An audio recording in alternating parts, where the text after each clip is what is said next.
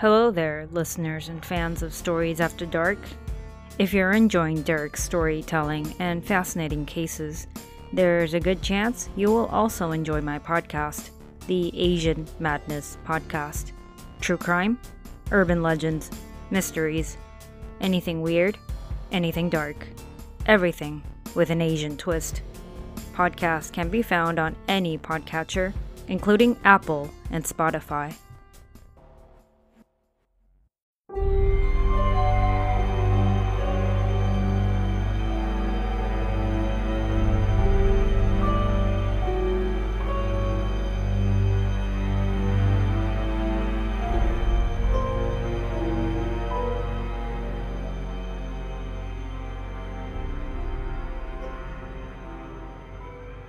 The internet is filled with supernatural stories, and one place online that's so saturated with them is Reddit. Many of those stories almost seem unbelievable, but whether real or not, some, like the two in this episode about the Aswang, are just too good not to be shared. You're listening to Stories After Dark, a Philippine true crime and mystery podcast, powered by Anchor and released exclusively on Spotify, with new episodes out every week. These are two stories called A Way to Know What Follows You and My Cousin Has a Gift, written by Reddit user 7Signs and published on the No Sleep subreddit. Lending her voice briefly in the second story is Jessica, host of the Asian Madness Podcast, a show about true crime, superstitions, urban legends, mysteries, and weird news from the Asian continent. You can listen to the Asian Madness Podcast on Spotify. The first story, A Way to Know What Follows You. I hate walking at night, not really because I'm scared of monsters or ghosts. Where I'm from, you get more scared of real dangers. Stray dogs, junkies, gangs roaming the streets looking for the next person they can mug. And perfectly enough, I was working the night shift. My shift started at 2 a.m. and I would leave the house at 12 midnight. Having a workmate 1 block away from my house with the same shift takes away some of the anxiety of having to walk alone at night. We had the same shift but had different days off, so 4 times a week we would meet in front of my house and take a 15-minute walk to the bus station. Pardon me for repeating, but stray dogs in my neighborhood are a major problem. One time I parkoured, if that's an actual word, the crap over my 7-foot fence to get away from a stray dog which I think had gone rabid. Me and Trey, not his real name, were walking one night dodging the dark parts of our street, knowing that there might be rabid dogs or junkies hiding in wait. I remember, we were talking about some random thing about work and how his family liked the new neighborhood. Trey and his family moved into town a month ago. We were in the middle of our conversation when I noticed a stray brown dog following us. It was strange because usually these strays would be barking or growling at us. This one, however, was just quietly trailing 10 feet behind us. For some reason, this dog made me feel uneasy more than the usual ones barking and growling, and now that I think of it, none of them were in the streets that night. Trey noticed that I had been looking back at the dog and asked me if everything was okay. Yes, I said. Everything's cool. It's just that... You noticed? He interrupted. I looked at him and he gestured his head toward the dog. I nodded, and my unease grew when his face got stiff. He was trying his best not to look at the dog. You know, in our province, we had stories about things. He was being careful with the words he was choosing. What? I asked. What are you talking about? We both stopped walking. The dog just stood there 10 feet away. It didn't have that rabid look about it, but it didn't look friendly either.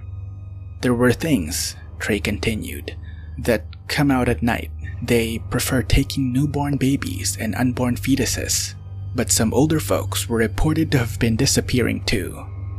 Dude, what are you talking about? I said. I thought he was probably kidding me, but his face was pale and his hands were shaking. Aswang was all he managed to say, as if his throat had locked up.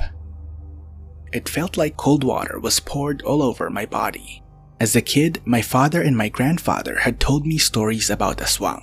These creatures of the night assume the form of humans and can transform into different creatures, from black pigs to giant birds to man-sized bats, and most commonly to dogs.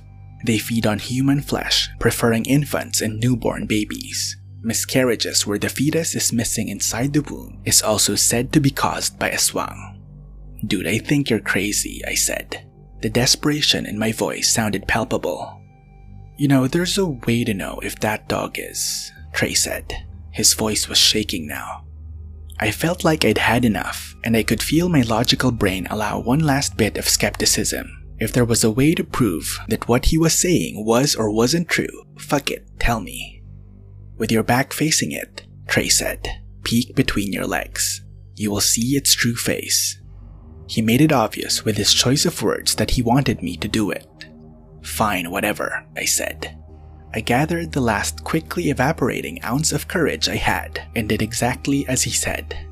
I turned my back from the dog, slowly bent forward, and peeked between my legs.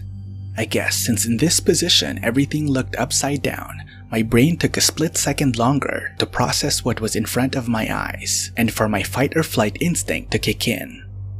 I saw the brown dog, upside down from my perspective. Other than that, the dog was, to say, normal. I realized as soon as I heard Trey bursting into hysterical laughter how stupid I looked. That was enough to make me give him a kick to his thigh and bombard him with a flurry of split-second curses. You sure fell for it, Trey said. He was still laughing when I noticed that the dog was gone, probably got scared of Trey's loud hysterical laughter. You'll pay for this, I said. My voice sounded more relieved than angry. Trey started walking again when I realized that I had dropped my phone during the stunt Trey made me pull off. I walked back, and as I bent over to pick up my phone, I heard Trey telling me to hurry up.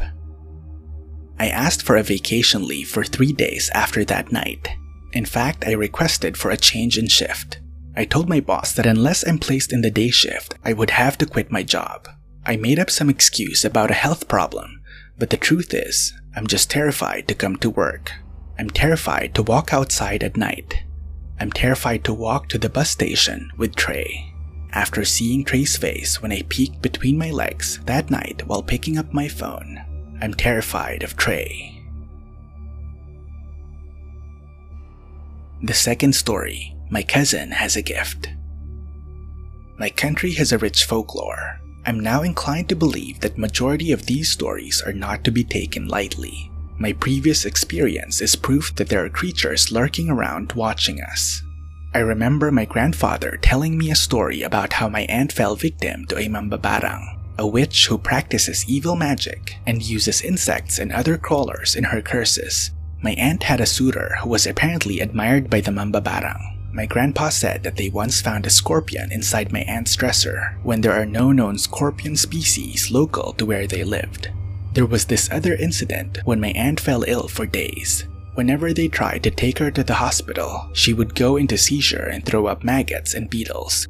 My grandma used to tell me to be cautious of the kamachile tree behind their house. She told me never to play around that tree since there was a resident spirit there, Atikbalang. She told me a story of how when she was younger, she would sit by that tree to read books. Once it was getting late by the time she had decided to go back in when she heard someone say, "Wait." She spun around. Nobody was there, but an overpowering smell of tobacco was suddenly noticeable. "Come with me," the same voice beckoned to her. The voice was soft and seductive, as my grandma would put it. In her head, the image of a handsome lad began to materialize. The sound of breaking twigs made her look up to the tree to find a 7-foot-tall man perched on a huge tree branch.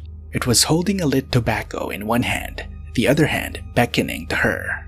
She ran home screaming when she realized that the man had the head of a horse. Another story told to me by my grandpa was of the manananggal. He said that when he was still a boy, he would usually stay out late with his friends. His mother would lock him out of the house, so he would be left to sleep on a wooden cart they used for transporting produce.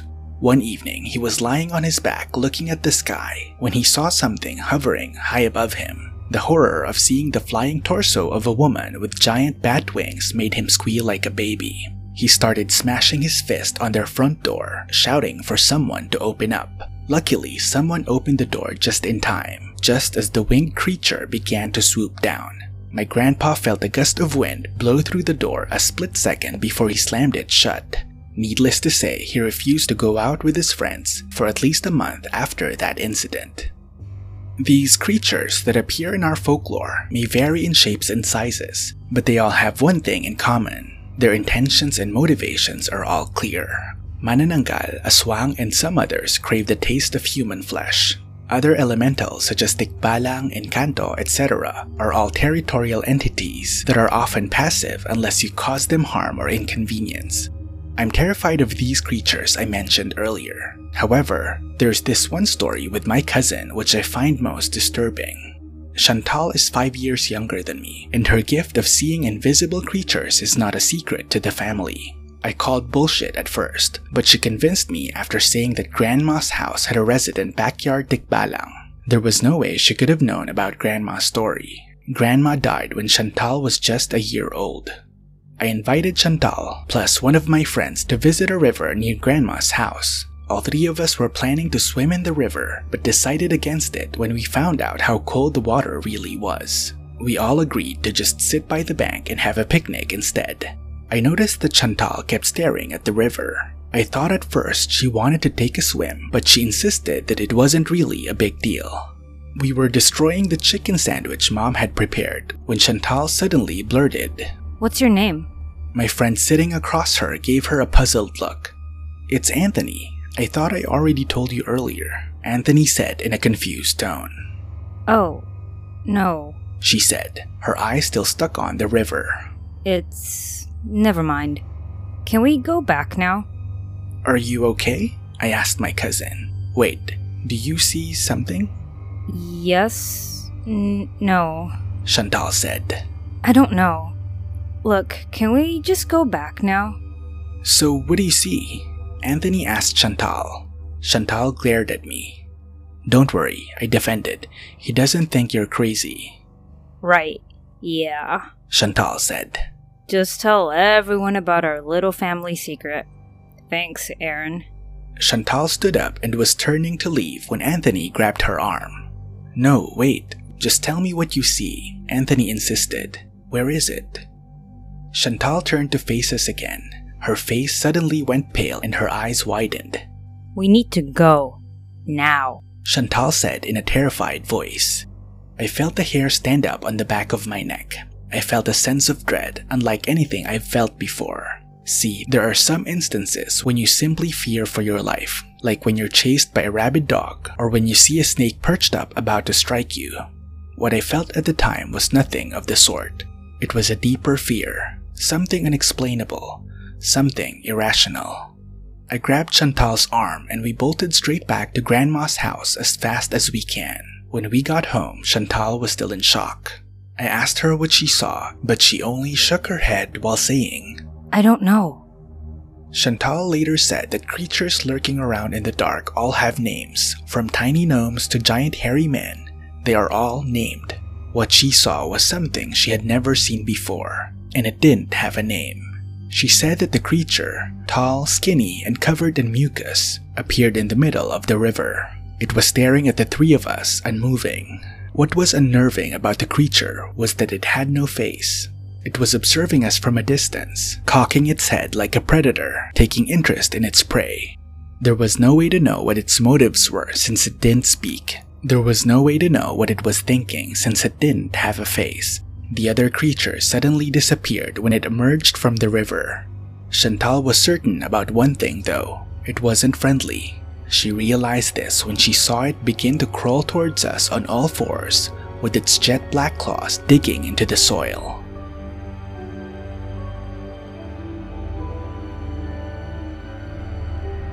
Thank you for listening to Stories After Dark, a Spotify exclusive powered by Anchor. Stay tuned next week for a new episode, and to make sure you're updated about the show, please follow Stories After Dark on your Spotify app as well as on Facebook, Instagram, and Twitter.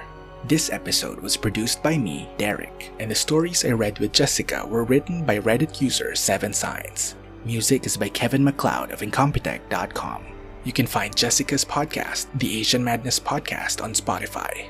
If you'd like to see the references used for this episode, suggest cases, send personal stories, or further support the show, you can go to storiesafterdark.ph for more information. All of the links are in the episode description.